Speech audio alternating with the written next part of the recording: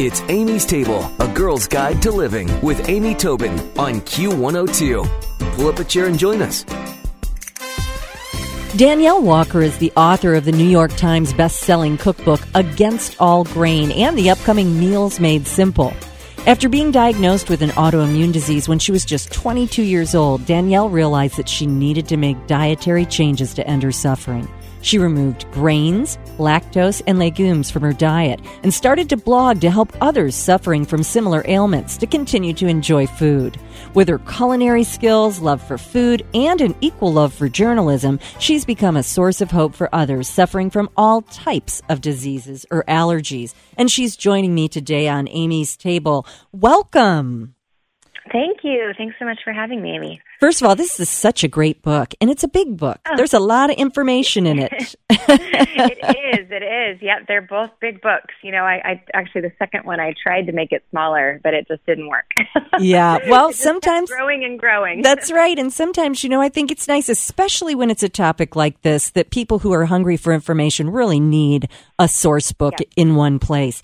But, tell me a little bit about, we all talk about these dietary changes, and, I think a lot of times people skip over, what are you feeling? What leads you to this? How does your health improve? What are the new feelings that you have when you do make, sort of sweeping dietary changes? So tell us how you were feeling and how you started to have the eye-opening experience of making the changes. Yeah, it's different for everyone, and there's so many different ailments that I'm finding over the years of doing this that are being helped by this type of diet. But for me particularly, I suffered from ulcerative colitis, which is very similar to Crohn's disease.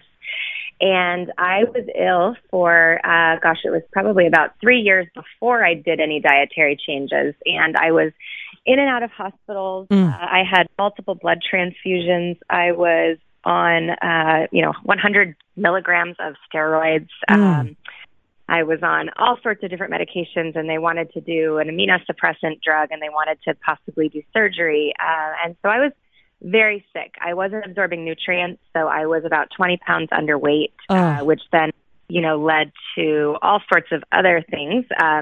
I had kind of an early onset arthritis that was happening in my bones from being so underweight and not, having the nutrients in my body that I needed, and wasn't sleeping, and just a whole slew of things. Oh, yeah. So, not a good quality of life.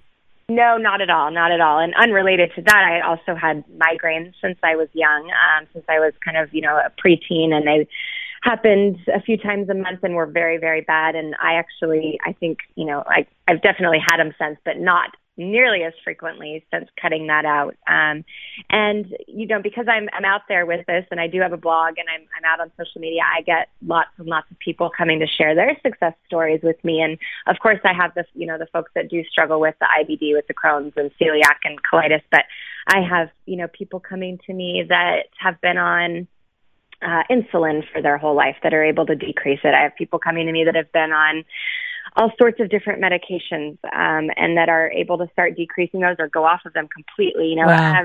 People tell me that they're just aches and pains and their joints have gone away because of the inflammation that's decreased by eating this way. And again, migraines and headaches, and just a vast majority of things that I think that people, think that are normal sometimes. People right. that just wake up with pains every day, they kind of just think, okay, this is the rest of my life, and that's kind of what I had felt too with my disease. I was like, okay, this disease is incurable. This is just going to be the rest of my life. And I was kind of ready to resign myself to that until I had started reading about cutting out these things from my diet. And then I, realized that, no, this is not normal life. And I really can actually live, healthy and feel good and live a normal life.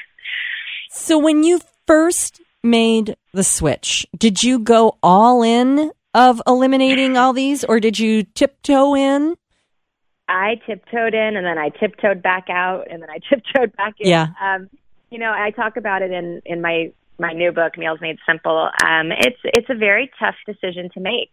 It's, mentally very tough, even when you're struggling with a disease, and you know that it could potentially help you. It's still very difficult to think, okay, this is life for the rest of my life. I'm cutting out all these foods that I grew up eating and loving. And, I have memories tied to them with holidays and with family. And to think, oh, I'll never be able to eat that again, is definitely a little bit daunting. Mm-hmm. And so I went in and out, and I actually even did some other diet. I tried some other diets before finding this one as well. I tried just going gluten-free and it wasn't enough. And I tried going, whole grains and it wasn't enough. And so it was kind of a process for me. And that's partially why I decided to start writing my blog and writing my books, was to help others, maybe skip some of those steps that I did and try to be able to find it a little bit quicker without having to go through lots of experiments and, go back and forth. And then the other reason why is because you miss those foods.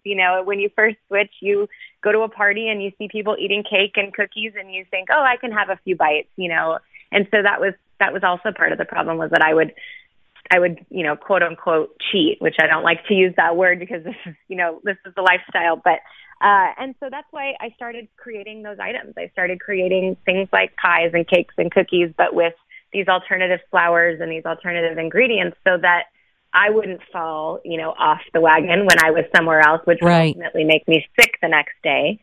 And that other people could enjoy those foods. And that helps people kind of commit. And that's the one thing I do tell people, if it's my one regret is that I didn't jump in head first and that I didn't just commit 100%. But, we all have to kind of find our way there in our own way. And for me, I was very, very sick when my son, who's now 4, was 9 months old. And I was in the hospital for a couple of weeks. I was bedridden for almost 3 months.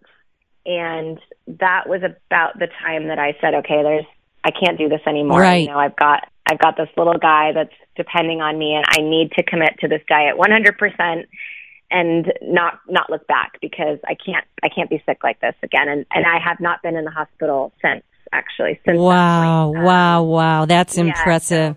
Well, it's about 3 years.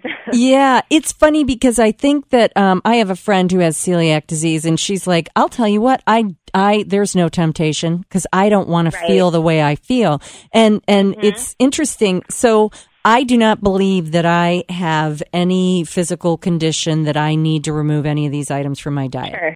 But I do wonder how many little titchy things happen in the way that I feel every day, day in, day out, that I would be if I jumped head in, how I would feel, and I imagine for most of us, since inflammation rears its ugly head in one way or another, that almost anybody benefits. Would you agree? Yeah. I agree. I do. I agree. People ask me constantly, because this, grain-free is really kind of starting to take off, and paleo is even starting to get, more and more popular. I always get the question, well, do you think this is a fad? And I'm like, well, for me, it's not, because I can't ever go back, and I feel like, majority of the people that eat this way, it's the same thing. And then I have never heard from someone in my, 6 years of doing this that has tried it and that said, oh, I don't like it, I'm not going to do it, and I think what I tell people is give it 4 weeks, even if you just do it as kind of a, reset for your body or a detox. Like a cleanse. If you want to add some foods back in, after that you find your body can tolerate, then great. But give it a good shot for 4 weeks. You can't, do one day and then do a day eating those things again, because your body won't have time to cut down on that inflammation and to reset. You have to really commit to it for 4 weeks and see if it helps you. And, keep track. That's what I tell people. And people are always amazed. Like you said, you don't have anything that's diagnosed or anything that you feel like is a very, big problem area of your life. But there's lots of things that you might notice, just like more energy or better sleep or, things like that. Right. That you might be really surprised. My husband doesn't have anything diagnosed either. And, it took him a couple years to fully commit to eating this way with me. And it was out of default because that's the way I cooked at home. But he would go out and, get something like a burger with a bun, and he wouldn't feel well at the end of the night. Sure, exactly. His stomach would bother him, or he would have kind of a restless sleep. And and once he fully committed to cutting it out, he actually started feeling a lot better too. And he has nothing, that's been diagnosed or anything that he would call serious, but he feels like his quality of life is better. Is better, which, gosh, I mean, once someone's experienced that, it's hard to go back. If you're just joining us, we're speaking with blogger and author Danielle Walker about her book, Against All Grain, and her other book, Meals Made Simple. And, let's run through some of your paleo alternatives that you talk about. So I want to make cookies. And you talk about some flours, almond flour or coconut flour. Am I going to get a similar result as if I'm using an all-purpose flour to make a chocolate chip cookie? That is a great question. There's definitely some sacrifices in the textures. I think that the flavors, are spot on. It's always a little bit of a transition when you switch the types of flours that you're using. But my chocolate chip cookies you can find them on my blog, but they're also in my first book, have won over every single person that I've ever given them to. I have people coming to my book signings that say that was the recipe that got their family to commit to eating this way. Wow. So I try really hard to try to recreate the textures and the flavors of, the normal flours. But yes, of course, baking with ground almonds is slightly different than an all-purpose flour. But still, they're good for you. Exactly. Well, you can find more about Danielle and her books at againstallgrain.com. But really terrific information, Danielle Walker. Thanks so much for joining us on Amy's Table. Absolutely. Thanks for having me. Stick around for another helping from Amy's Table on Q102. Q! It's Amy's Table with Amy Tobin. Yeah. Q102.